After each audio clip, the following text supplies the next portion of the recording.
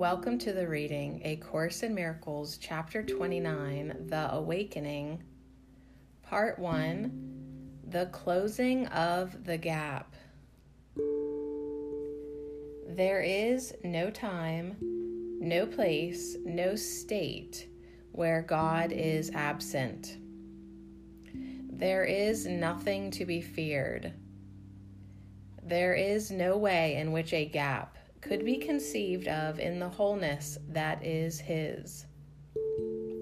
The compromise the least and littlest gap would represent in His eternal love is quite impossible, for it would mean His love could harbor just a hint of hate. His gentleness turns sometimes to attack, and His eternal patience sometimes fail. All this do you believe when you perceive a gap between your brother and yourself. How could you trust him then? For he must be deceptive in his love. Be wary then, let him not come too close and leave a gap between you and his love, through which you can escape if there need be for you to flee. Here is the fear of God most plainly seen. For love is treacherous to those who fear, since fear and hate can never be apart. No one who hates but is afraid of love, and therefore must he be afraid of God. Certain it is he knows not what love means. He fears to love and loves to hate, and so he thinks that love is fearful and hate is love.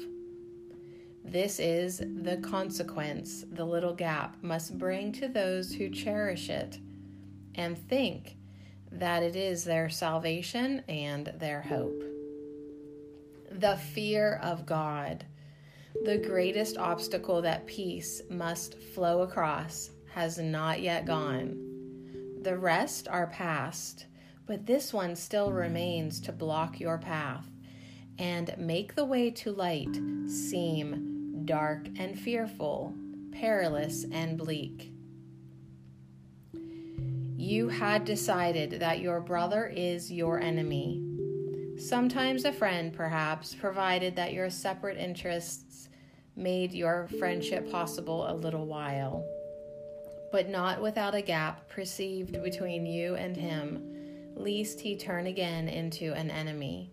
Let him come close to you, and you jumped back as you approached, did he but instantly withdraw. A cautious friendship, and limited in scope and carefully restricted in amount, became the treaty that you had made with him. Thus you and your brother but shared a qualified entente in which a clause of separation was a point you both agreed to keep intact. And violating this was thought to be a breach of treaty not to be allowed. The gap between you and your brother is not one of space between two separate bodies, and this but seems to be dividing off your separate minds. It is the symbol of a promise made to meet when you prefer and separate till you and he elect to meet again. And then your bodies seem to get in touch and thereby signify a meeting place to join. But always is it possible for you and him to go your separate ways. Conditional upon the right to separate, will you and he agree to meet from time to time and keep apart in intervals of separation, which do protect you from the sacrifice of love. The body saves you, for it gets away from total sacrifice and gives to you the time in which to build again your separate self, which you truly believe diminishes as you and your brother meet. The body could not separate your mind from your brother's unless you wanted it to be a cause of separation and of distance seen between you and him. Thus do you endow it with a power that lies not within itself, and herein lies its power over you. For now you think that it determines when your brother and you meet, and limits your ability to make communion with your brother's mind. And now it tells you where to go and how to go there, what is feasible for you to undertake, and what you cannot do. It dictates what its health can tolerate and what will tire it and make it sick. And its inherent weaknesses set up the limitations on what you would do and keep your purpose limited and weak. The body will accommodate to this if you would have it so. It will allow but limited indulgences in love, with intervals of hatred in between, and it will take command of when to love and when to shrink more safely into fear. It will be sick because you do not know what loving means, and so you must misuse each circumstance and everyone you meet and see in them a purpose not your own. It is not love that asks a sacrifice, but fear demands the sacrifice of love. For in love's presence, fear cannot abide. For hate to be maintained, love must be feared, and only sometimes present, sometimes gone. Thus is love seen as treacherous, because it seems to come and go uncertainly and offer no stability to you. You do not see how limited and weak is your allegiance, and how frequently you have demanded that love go away and leave you quietly alone in peace.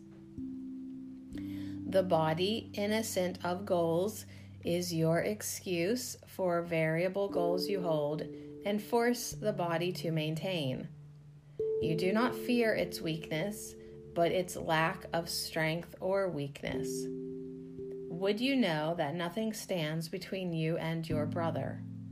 Would you know there is no gap behind which you can hide? There is a shock that comes to those who learn their Savior is their enemy no more. There is a wariness that is aroused by learning that the body is not real. And there are overtones of seeming fear around the happy message, God is love. Yet all that happens when the gap is gone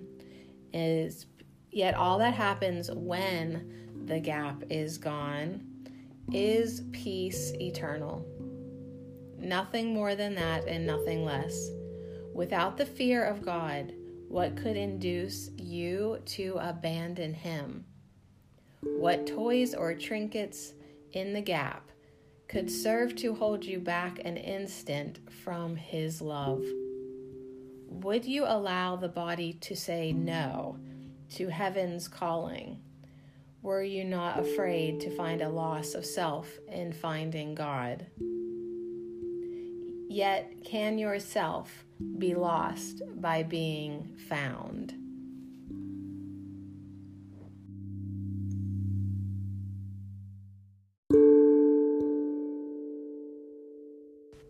Welcome to the reading, A Course in Miracles, Chapter 29, Part 2, The Coming of the Guest. Why would you not perceive it as release from suffering to learn that you are free? Why would you not acclaim the truth instead of looking on it as an enemy?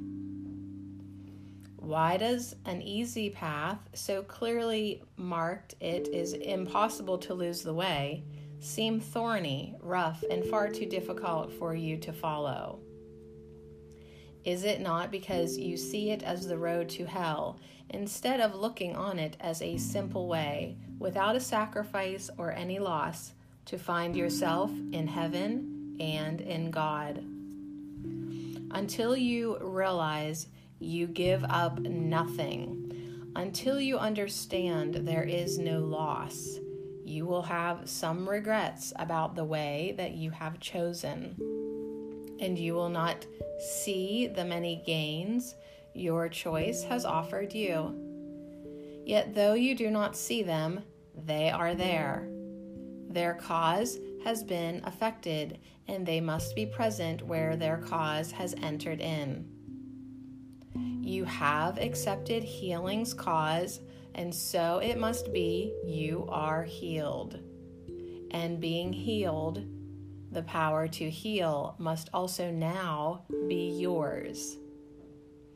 The miracle is not a separate thing that happens suddenly as an effect without a cause, nor is it in itself a cause, but where its cause is, must it be.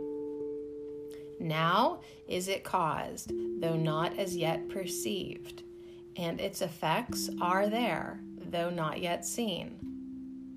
Look inward now, and you will not behold a reason for regret, but cause indeed for glad rejoicing and for the hope of peace.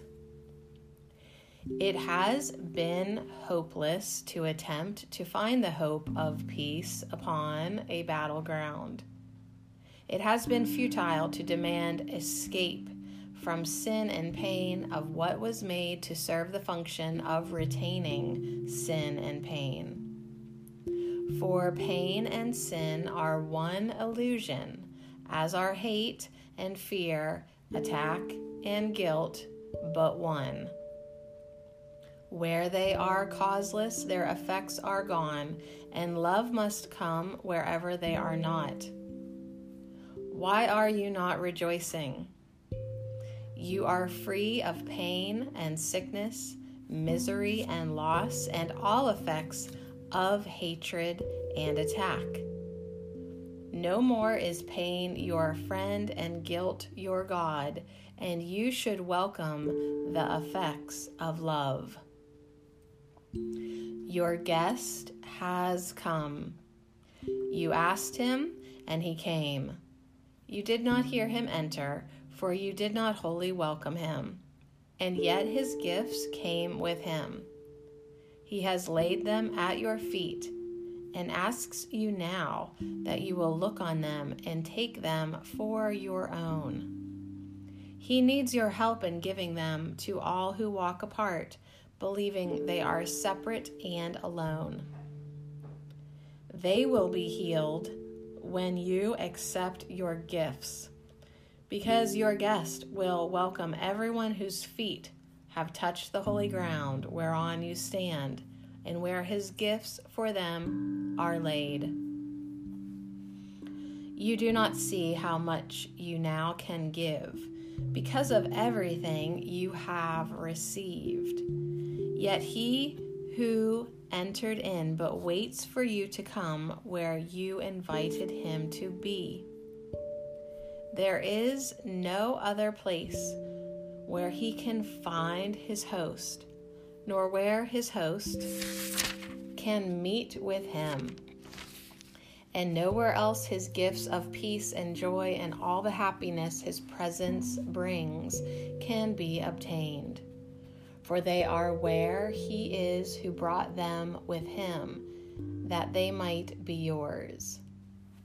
You cannot see your guest, but you can see the gifts he brought. And when you look on them, you will believe his presence must be there. For what you now can do could not be done without the love and grace his presence holds. Such is the promise of the living God. His Son have life, and every living thing be part of him, and nothing else have life.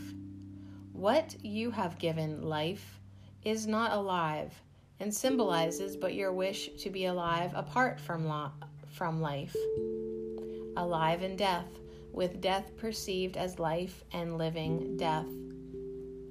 Confusion follows on confusion here, for on confusion has this world been based, and there is nothing else it rests upon.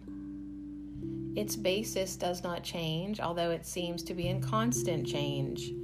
Yet what is that except the state of confusion really means? Stability to those who are confused, is meaningless, and shift and change become the law on which they predicate their lives. The body does not change.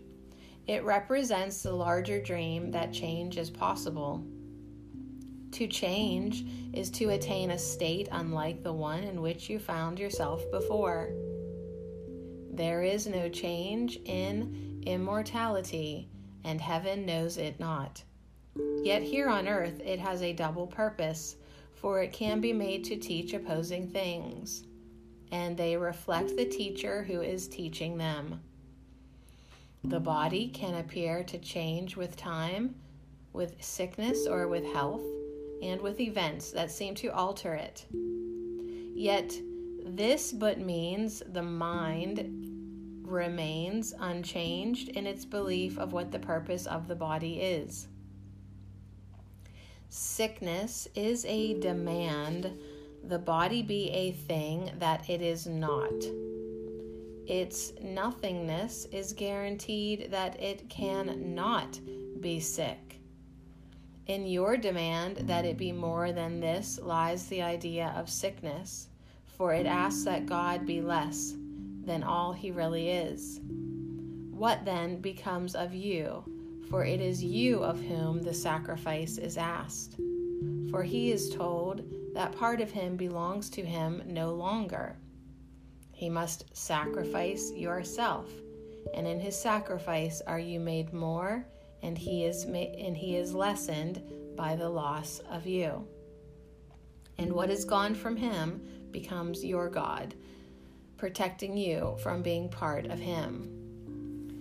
The body that is asked to be a God will be attacked, because its nothingness has not been recognized. And so it seems to be a thing with power in itself, and something it can be perceived and thought to feel and act, and hold you in its grasp as prisoner to itself. And it can fail to be what you demanded that it be, and you will hate it for its littleness, unmindful that the failure does not lie in that it is not more than it should be, but only in your failure to perceive that it is nothing. Yet its nothingness is your salvation, from which you would flee. As something is the body asked to be God's enemy, replacing what he is with littleness and limit and despair. It is his loss you celebrate when you behold the body as a thing you love, or look upon it as a thing you hate. For if he be the sum of everything, then what is not in him does not exist, and his completion is its nothingness. Your Savior is not dead, nor does he dwell in what was built as temple unto death. He lives in God, and it is this that makes him Savior unto you, and only this. His body's nothingness releases yours from sickness and from death. For what is yours cannot be more or less than what is his.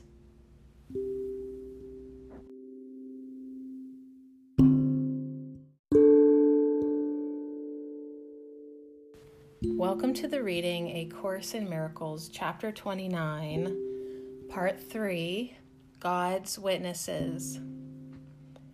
Condemn your Savior not because he thinks he is a body. For beyond his dreams is his reality. But he must learn he is a Savior first, before he can remember what he is. And he must save who would be saved. On saving you depends his happiness. For who is Savior but the one who gives salvation? Thus he learns it must be his to give. Unless he gives, he will not know he has, for giving is the proof of having. Only those who think that God is lessened by their strength could fail to understand this must be so. For who could give unless he has? And who could lose by giving what he must be increased thereby? Think you the Father lost himself when he created you? Was he made weak because he shared his love? Was he made incomplete by your perfection? Or are you the proof that he is perfect and complete? Deny him not his witness in the dream his Son prefers to his reality. He must be Savior from the dream he made, that he be free of it. He must see someone else as not a body, one with him without the wall the world has built to keep apart all living things who know not that they live. Within the dream of bodies and of death is yet one theme of truth. No more perhaps than just a tiny spark, a space of light created in the dark, where God still shines. You cannot wake yourself, yet you can let yourself be wakened. You can overlook your brother's dreams. So perfectly can you forgive him his illusions, he becomes your Savior from your dreams. And as you see him shining in the space of light where God abides within the darkness, you will see that God himself is where his body is. Before this light, the body disappears, as heavy shadows must give way to light. The darkness cannot choose that it remain. The coming of the light means it is gone.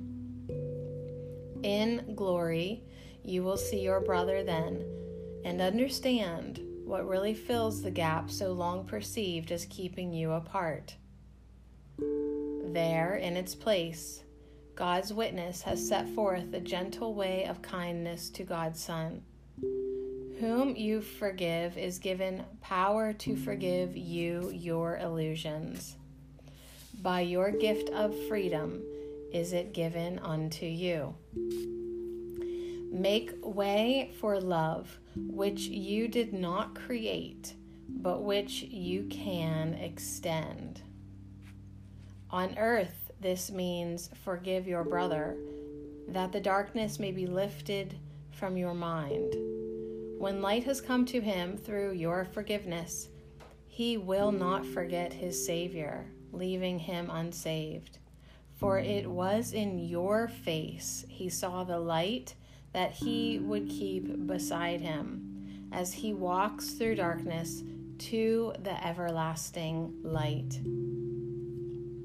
How holy are you that the Son of God can be your Savior in the midst of dreams, of desolation and despair. See how eagerly he comes and steps aside from heavy shadows that have hidden him and shines on you in gratitude and love. He is himself, but not himself alone. And as his Father lost not part of him in your creation, so the light in him is brighter still because you gave your light to him to save him from the dark. And now the light in you must be as bright as shines in him.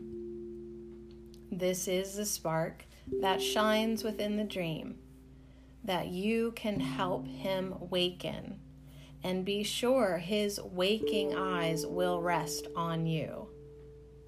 And in his glad salvation, you are saved.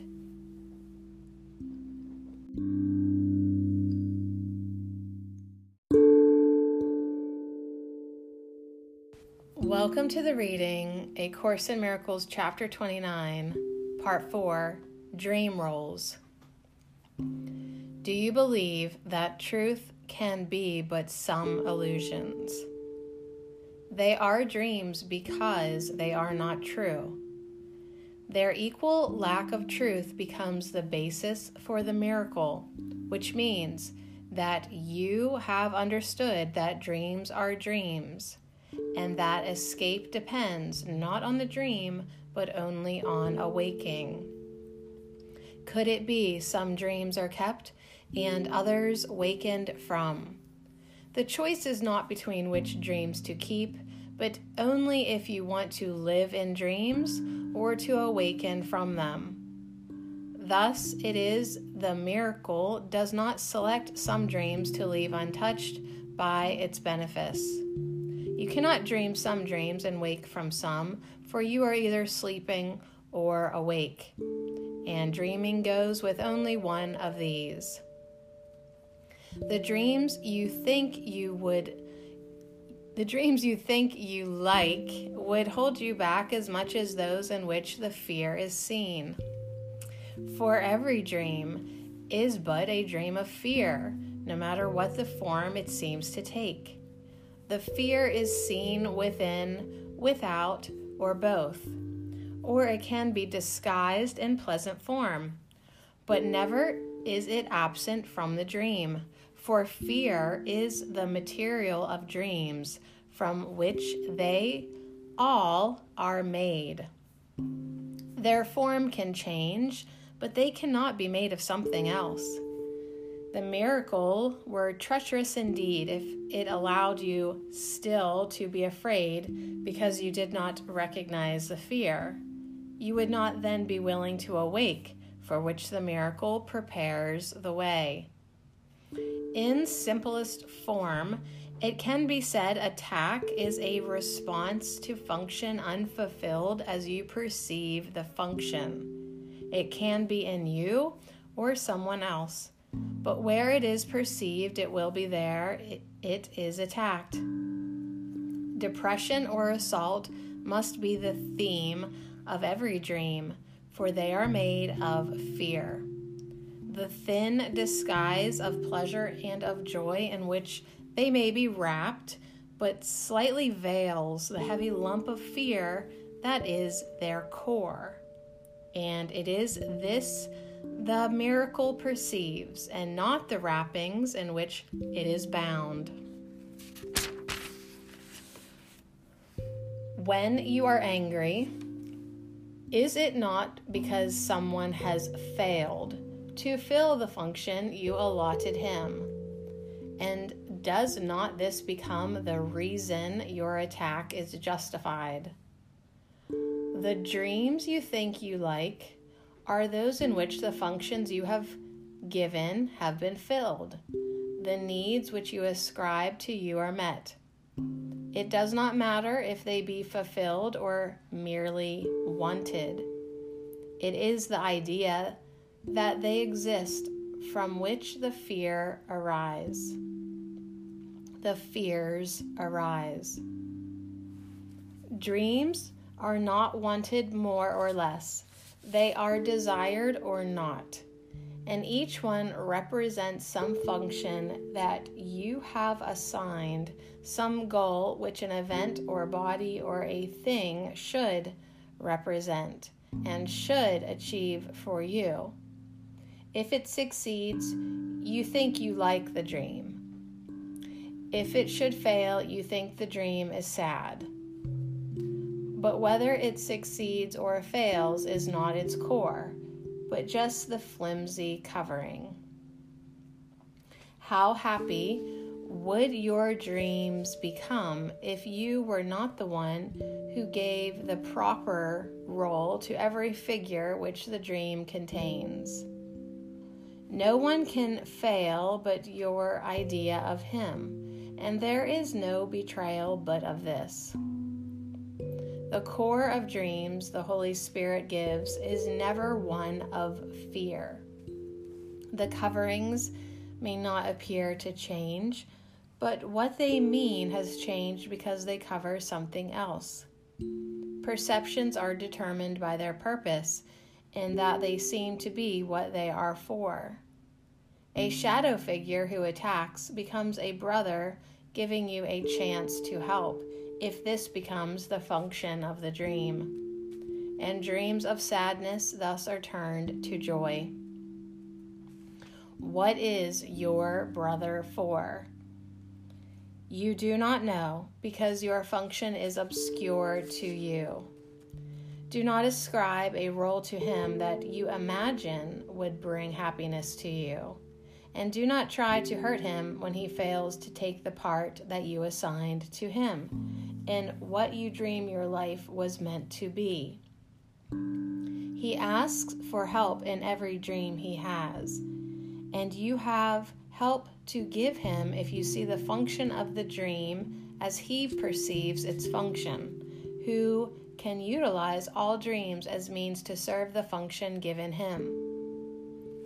Because he loves the dreamer, not the dream, each dream becomes an offering of love.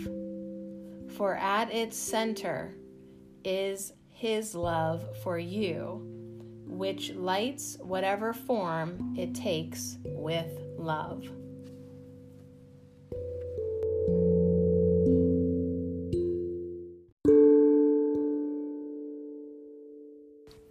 Welcome to the reading, A Course in Miracles, Chapter 29, Part 5, The Changeless Dwelling Place. There is a place in you where this whole world has been forgotten, where no memory of sin and of illusion lingers still. There is a place in you which time has left, and echoes of eternity are heard. There is a resting place so still, no sound except a hymn to heaven rises up to gladden God the Father and the Son. Where both abide, are they remembered both, and where they are is heaven and is peace.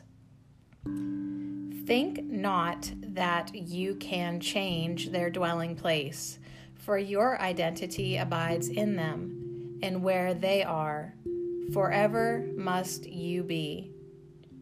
The changelessness of heaven is in you, so deep within that nothing in this world but passes by, unnoticed and unseen.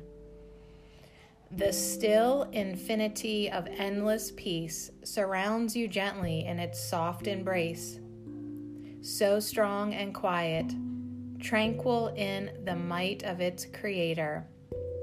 Nothing can intrude upon the sacred Son of God within.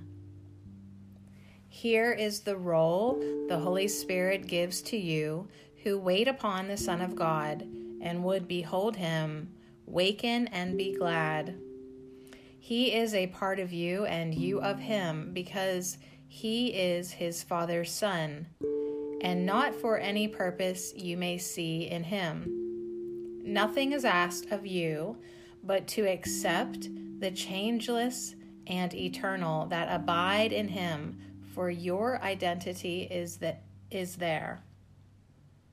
The peace in you can but be found in him, and every thought of love you offer him but brings you nearer to your awakening to peace eternal and to endless joy. This sacred Son of God is like yourself, the mirror of his Father's love for you, the soft reminder of his Father's love by which he was created and which still abides in him as it abides in you. Be very still and hear God's voice in him, and let it tell you what his function is. He was created that you might be whole, for only the complete can be a part of God's completion, which created you. There is no gift the Father asks of you, but that you see in all creation but the shining glory of his gift to you. Behold his Son, his perfect gift, in whom his Father shines forever, and to whom is all creation given as his own. Because he has it, is it given you, and where it lies in him, behold your peace. The quiet that surrounds you dwells in him, and from this quiet come the happy dreams in which your hands are joined in innocence. These are not hands that grasp in dreams of pain. They hold no sword, for they have left their hold on every vain illusion of the world, and being empty, they receive instead a brother's hand in which completion lies. If you but knew the glorious goal that lies beyond forgiveness, you would not keep hold on any thought, however light the touch of evil on it may appear to be. For you would understand how great the cost of holding anything God did not give in the minds that can direct the hand to bless and leads God's Son unto his Father's house. Would you not want to be a friend to him, created by his Father as his home? If God esteems him worthy of himself, would you attack him with the hands of hate? Who would lay bloody hands on heaven itself and hope to find its peace? Your brother thinks he holds the hand of death. Believe him not, but learn instead how blessed are you who can release him just by offering him yours. A dream is given you in which he is your Savior, not your enemy in hate. A dream is given you in which you have forgiven him for all his dreams of death. A dream of hope you share with him instead of dreaming evil separate dreams of hate. Why does it seem so hard to share this dream? Because unless the Holy Spirit gives the dream its function, it was made for hate and will continue in death's services. Each form it takes in some way calls for death, and those who serve the Lord of Death have come to worship in a separated world, each with his tiny spear and rusted sword to keep his ancient promises to die. Such is the core of fear in every dream that has been kept apart from use by him who sees a different function for a dream. When dreams are shared, they lose the function of attack and separation, even though it was for this that every dream was made. Yet nothing in the world of dreams remains without the hope of change and betterment, for here is not where changelessness is found. Let us be glad indeed that this is so, and seek not the eternal in this world. Forgiving dreams are means to step aside from dreaming of a world outside yourself, and leading, finally, beyond all dreams, unto the peace of everlasting life.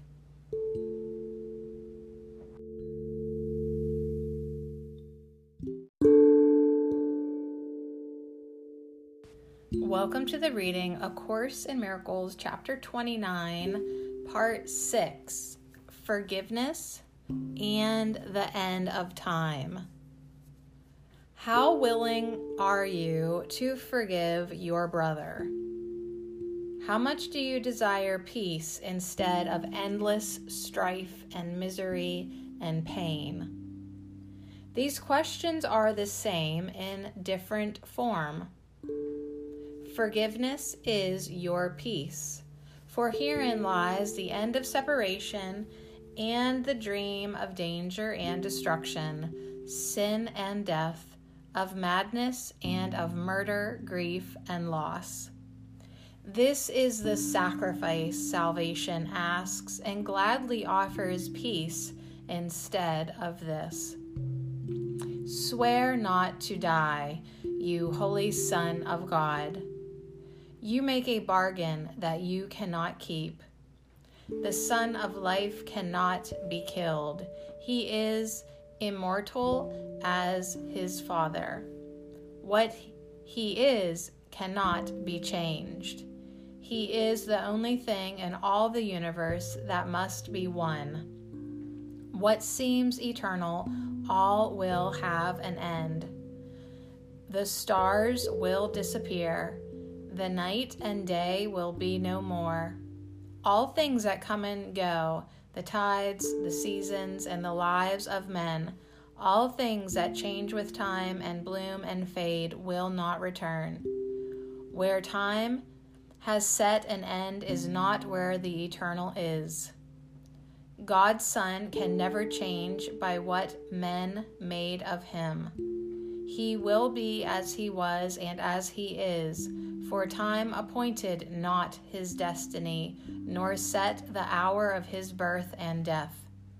Forgiveness will not change him, yet time waits upon forgiveness that the things of time may disappear because they have no use. Nothing survives its purpose. If it be conceived to die, then die it must, unless it does not take this purpose as its own. Change is the only thing that can be made a blessing here, where purpose is not fixed, however changeless it appears to be. Think not that you can set a goal unlike God's purpose for you, and establish it as changeless and eternal. You can give yourself a purpose that you do not have, but you cannot remove the power to change your mind and see another purpose there. Change is the greatest gift God gave to all that you would make eternal, to ensure that only heaven would not pass away. You were not born to die. You cannot change because your function has been fixed by God. All other goals are set in time and change that time might be preserved, excepting one. Forgiveness does not aim at keeping time, but at its ending, when it has no use. Its purpose ended, it is gone. And where it once held seeming sway is now restored the function God established for his Son in full awareness. Time can set no end to its fulfillment, nor its changelessness. There is no death, because the living share the function their Creator gave to them. Life's function cannot be to die. It must be life's extension, that it be as one forever and forever without end. This world will bind your feet and tie your hands and kill your body only if you think that it was made to crucify God's Son. For even though it was a dream of death, you need not let it stand for this to you. Let this be changed, and nothing in the world but must be changed as well. For nothing here but is defined as what you see it for. How lovely is the world whose purpose is forgiveness of God's Son. How free from fear. How filled with blessing and with happiness. And what a joyous thing it is to dwell a little while in such a happy place. Nor can it be forgot in such a world. It is a little while till timelessness comes quietly to take the place of time.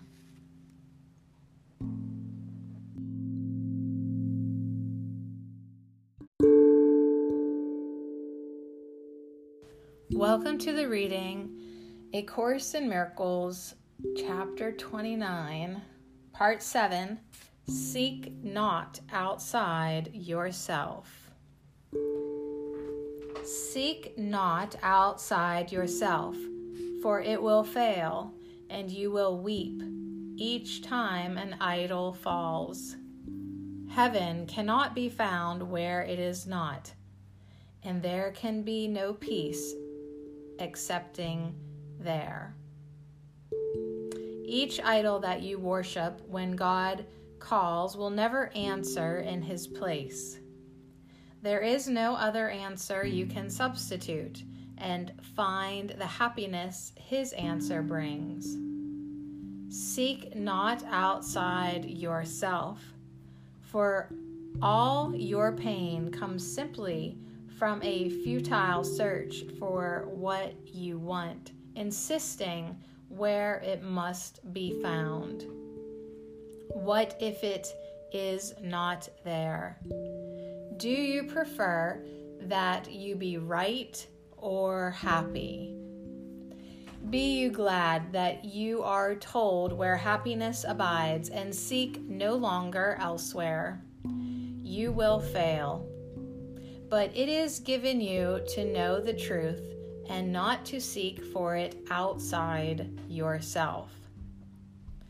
No one who comes here but must still have hope, some lingering illusion or some dream that there is something outside of himself that will bring happiness and peace to him. If everything is in him, this cannot be so.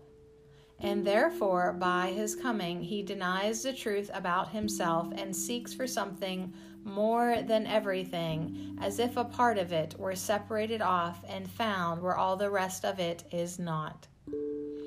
This is the purpose he bestows upon the body, that it seek for what he lacks and give him what would make himself complete. And thus he wanders aimlessly about in search of something that he cannot find, believing that he is what he is not. The lingering illusion will impel him to seek out 1,000 idols, and to seek beyond them for 1,000 more. And each will fail him, all excepting one, for he will die, and does not understand the idol that he seeks is but his death. Its form appears to be outside himself, yet does he seek to kill God's Son within and prove that he is victor over him. This is the purpose every idol has, for this the role that is assigned to it, and this the role that cannot be fulfilled. Whenever you attempt to reach a goal in which the body's betterment is cast as major beneficiary, you try to bring about your death. For you believe that you can suffer lack, and lack is death. To sacrifice is to give up, and thus to be without, and to have suffered loss. And by this giving up is life renounced. Seek not outside yourself. The search implies you are not whole within, and fear to look upon your devastation, but prefer to seek outside yourself for what you are. Idols must fall because they have no life, and what is lifeless is a sign of death. You came to die, and what would you expect but to perceive the signs of death you seek? No sadness and no suffering proclaim a message other than an idol found that represents a parody of life which, in its lifelessness, is really death, conceived as real and given living form. Yet each must fail and crumble and decay, because a form of death cannot be life, and what is sacrificed cannot be whole. All Idols of this world were made to keep the truth within from being known to you, and to maintain allegiance to the dream that you must find what is outside yourself to be complete and happy. It is vain to worship idols in the hope of peace. God dwells within, and your completion lies in him. No idol takes his place. Look not to idols. Do not seek outside yourself.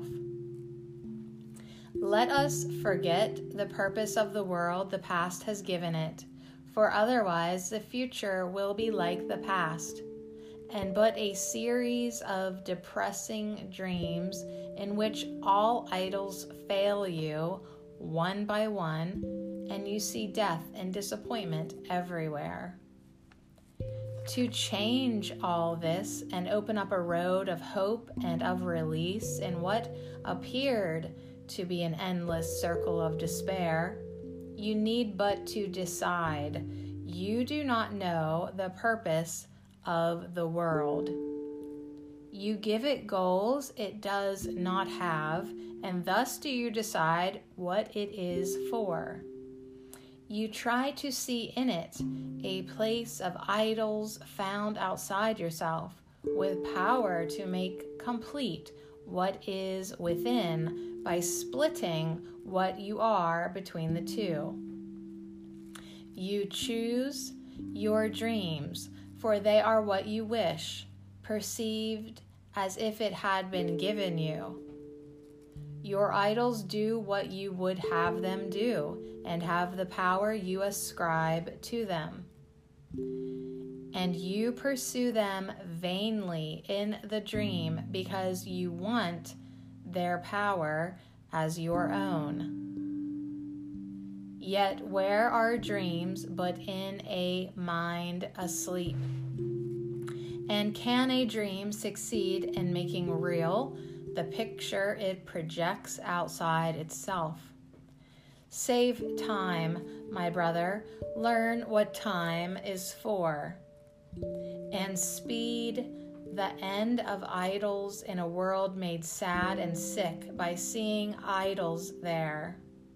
Your holy mind is altar unto God, and where he is, no idols can abide.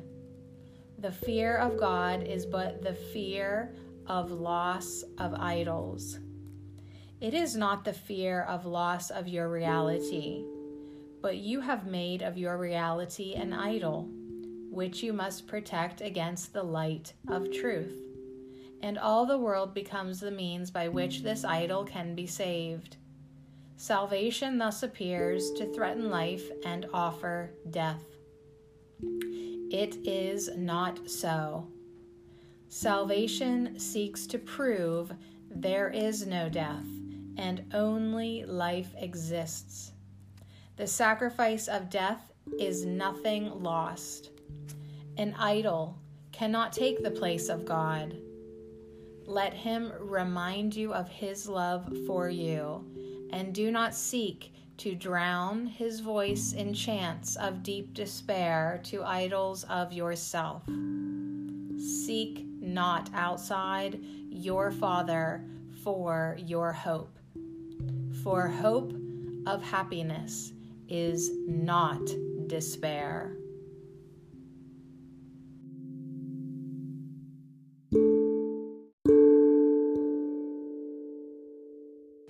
Welcome to the reading A Course in Miracles, Chapter 29, Part 8, The Antichrist. What is an idol? Do you think you know? For idols are unrecognized as such and never seen for what they really are.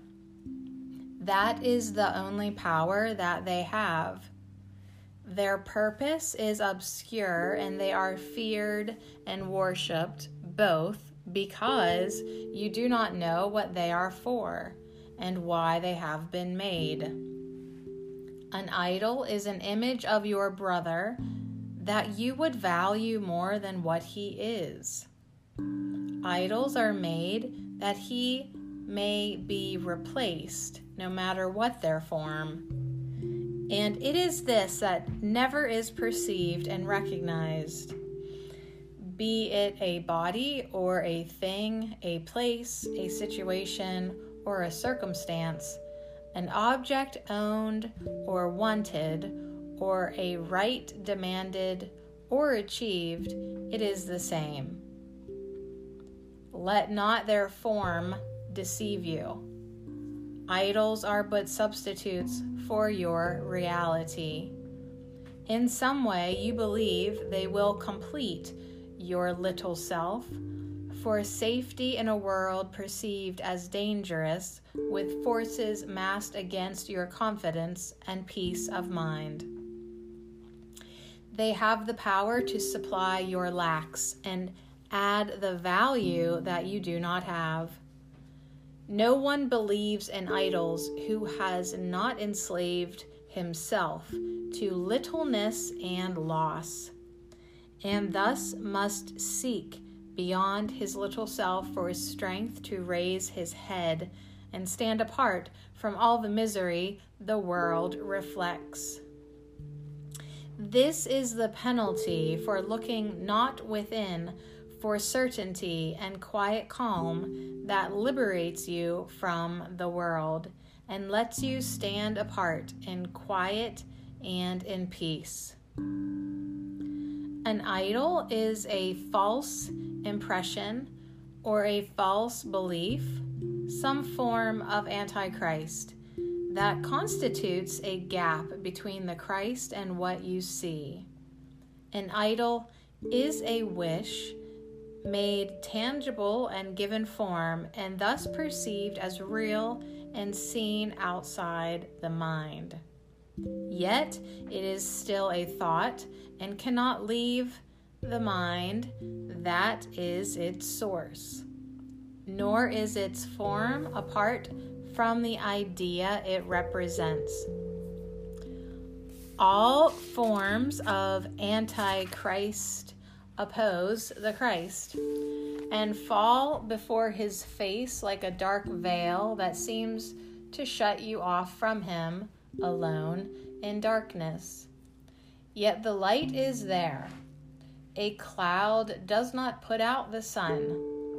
No more a veil can banish what it seems to separate, nor darken by one whit the light itself. The world of idols is a veil across the face of Christ, because its purpose is to separate your brother from yourself. A dark and fearful purpose, yet a thought without the power to change one blade of grass from something living to a sign of death. Its form is nowhere, for its source abides within your mind, where God abideth not. Where is this place where what is everywhere has been excluded and been kept apart? What hand could be held up to block God's way? Whose voice could make demand he enter not? The more than everything is not a thing to make you tremble and to quail in fear. Christ's enemy is nowhere. He can take no form in which he ever will be real. What is an idol? Nothing. It must be believed before it seems to come to life, and given power that it may be feared. Its life and power are its believer's gift, and this is what the miracle restores to what has life and power worthy of the gift of heaven and eternal peace. The miracle does not restore the truth. The light the veil between has not put out. It merely lifts the veil and lets the truth shine unencumbered, being what it is. It does not need belief to be itself, for it has been created, so it is. An idol is established by belief, and when it is withdrawn, the idol dies. This is the Antichrist. The strange idea there is a power past omnipotence, a place beyond the infinite, a time transcending the eternal. Here the world of idols has been set by the idea this power and place and time are given form and shape the world where the impossible has happened. Here the deathless come to die, the all-encompassing to suffer loss, the timeless to be made the slaves of time. Here does the changeless change, the peace of God, forever given to all living things, give way to chaos. And the Son of God, as perfect, sinless, and as loving as his Father, came to hate a little while, to suffer pain, and finally to die. Where is an idol? Nowhere. Can there be a gap in what is infinite, a place where time can interrupt eternity? A place of darkness set where all is light, a dismal alcove separated off from what is endless, has no place to be. An idol is beyond where God has set all things forever and has left no room for anything to be except his will. Nothing and nowhere must an idol be, while God is everything and everywhere. What purpose has an idol then? What is it for? This is the only question that has many answers, each depending on the one of whom the question has been asked. The world believes in idols. No one comes unless he worshiped them, and still attempts to seek for one that yet might offer him a gift reality does not contain. Each worshiper of idols harbors hope in his special deities will give him more than other men possess. It must be more. It does not really matter more of what, more beauty, more intelligence, more wealth, or even more affliction and more pain. But more of something is an idol for. And when one fails, another takes its place, with hope of finding more of something else. Be not deceived by forms the something takes.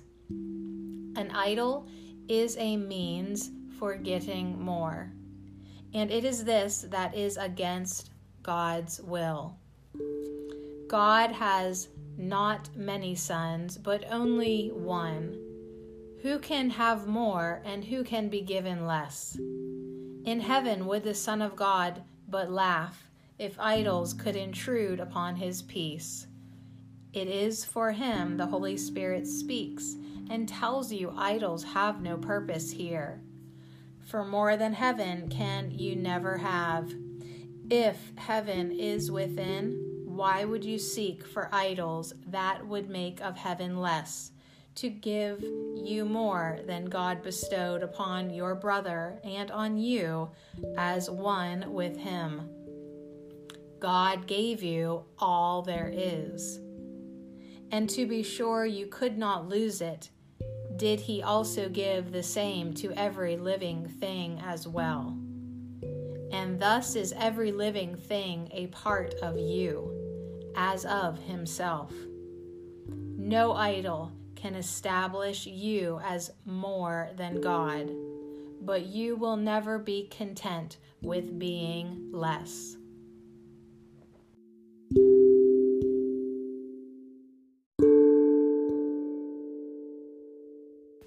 Welcome to the reading, A Course in Miracles, Chapter 29, Part 9, The Forgiving Dream. The slave of idols is a willing slave. For willing he must be to let himself bow down in worship to what has no life and seek for power in the powerless. What happened to the Holy Son of God that this could be his wish? to let himself fall lower than the stones upon the ground and look to idols that they raise him up. Hear then your story in the dream you made, and ask yourself if it be not the truth that you believe that it is not a dream. A dream of judgment came into the mind that God created perfect as himself. And in that dream was heaven changed to hell, and God made enemy unto his Son. How can God's Son awaken from the dream? It is a dream of judgment. So must he judge not, and he will waken. For the dream will seem to last while he is part of it. Judge not, for he who judges will have need of idols, which will hold the judgment off from resting on himself. Nor can he know the self he has condemned. Judge not, because you make yourself a part of evil dreams, where idols are your true identity, and your salvation from the judgment laid in terror and in guilt upon yourself. All figures in the dream are idols, made to save you from the dream, yet they are part of what they have been made to save you from. Thus does an idol keep the dream alive and terrible, for who could wish for one unless he were in terror and despair? And this the idol represents, and so its worship is the worship of despair and terror, and the dream from which they come. Judgment is an injustice to God's Son, and it is justice that who judges him will not escape the penalty he laid upon himself within the dream he made. God knows of justice, not of penalty. But in the dream of judgment you attack and are condemned, and wish to be the slave of idols, which are interposed between your judgment and the penalty it brings. There can be no salvation in the dream as you are dreaming it, for idols must be part of it to save you from what you believe you have accomplished and have done to make you sinful and put out the light within you. Little child, the light is there. You do but dream, and idols are the toys you dream you play with. Who has need of toys but children? They pretend they rule the world and give their toys the power to move about and talk and think and feel and speak for them. Yet everything their toys appear to do is in the minds of those who play with them. But they are eager to forget that they made up the dream in which their toys are real, nor recognize their wishes are their own. Nightmares are childish dreams. The toys have turned against the child who thought he made them real. Yet can a dream attack, or can a toy grow large and dangerous and fierce and wild? This does the child believe, because he fears his thoughts and gives them to the toys instead. And their reality becomes his own, because they seem to save him from his thoughts. Yet do they keep his thoughts alive and real, but seen outside himself, where they can turn against him for his treachery to them. He thinks he needs them that he may escape his thoughts, because he thinks the thoughts are real. And so he makes of anything a toy to make his world remain outside himself and play that he is but a part of it. There is a time when childhood should be past and gone forever. Seek not to retain the toys of children. Put them all away, for you have need of them no more. The dream of judgment is a children's game, in which the child becomes the father, powerful, but with the little wisdom of a child. What hurts him is destroyed, what helps him, blessed. Except he judges this as does a child who does not know what hurts and what will heal. And bad things seem to happen, and he is afraid of all the chaos in a world he thinks is governed by the laws he made. Yet is the real world unaffected by the world he thinks is real, nor have its laws been changed because he does not understand. The real world still is but a dream, except the figures have been changed. They are not seen as idols which betray. It is a dream in which no one is used to substitute for something else, nor interposed between the thoughts the mind conceives and what it sees. No one is used for something he is not.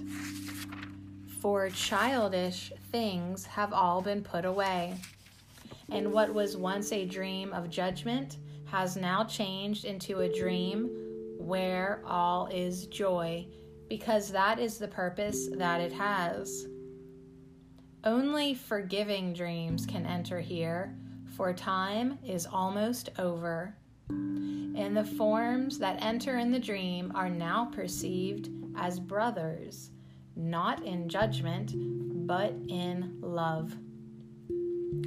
Forgiving dreams have little need to last. They are not made to separate the mind from what it thinks. They do not seek to prove the dream is being dreamed by someone else. And in these dreams, a melody is heard that everyone remembers, though he has not heard it since before all time began. Forgiveness, once complete, brings timelessness so close the song of heaven can be heard, not with the ears, but with the holiness that never left the altar, that abides forever deep within the Son of God. And when he hears this song again, he knows he never heard it not. And where is time, when dreams of judgment have been put away? Whenever you feel fear in any form, and you are fearful if you do not feel a deep content, a certainty of help, a calm assurance heaven goes with you, be sure you made an idol, and believe it will betray you. For beneath your hope that it will save you lie the guilt and pain of self-betrayal and uncertainty, so deep and bitter that the dream cannot conceal completely all your sense of doom. Your self-betrayal must result in fear, for fear is judgment, leading surely to the frantic search for idols and for death. Forgiving dreams remind you that you live in safety and have not attacked yourself. So do your childish terrors melt away, and dreams become a sign that you have made a new beginning, not another try to worship idols and to keep attack. Forgiving dreams are kind to everyone who figures in the dream, and so they bring the dreamer full release from dreams of fear. He does not fear his judgment, for he has judged no one, nor has sought to be released through judgment from what judgment must impose. And all the while, He is remembering what he forgot when judgment seemed to be the way to save him from its penalty.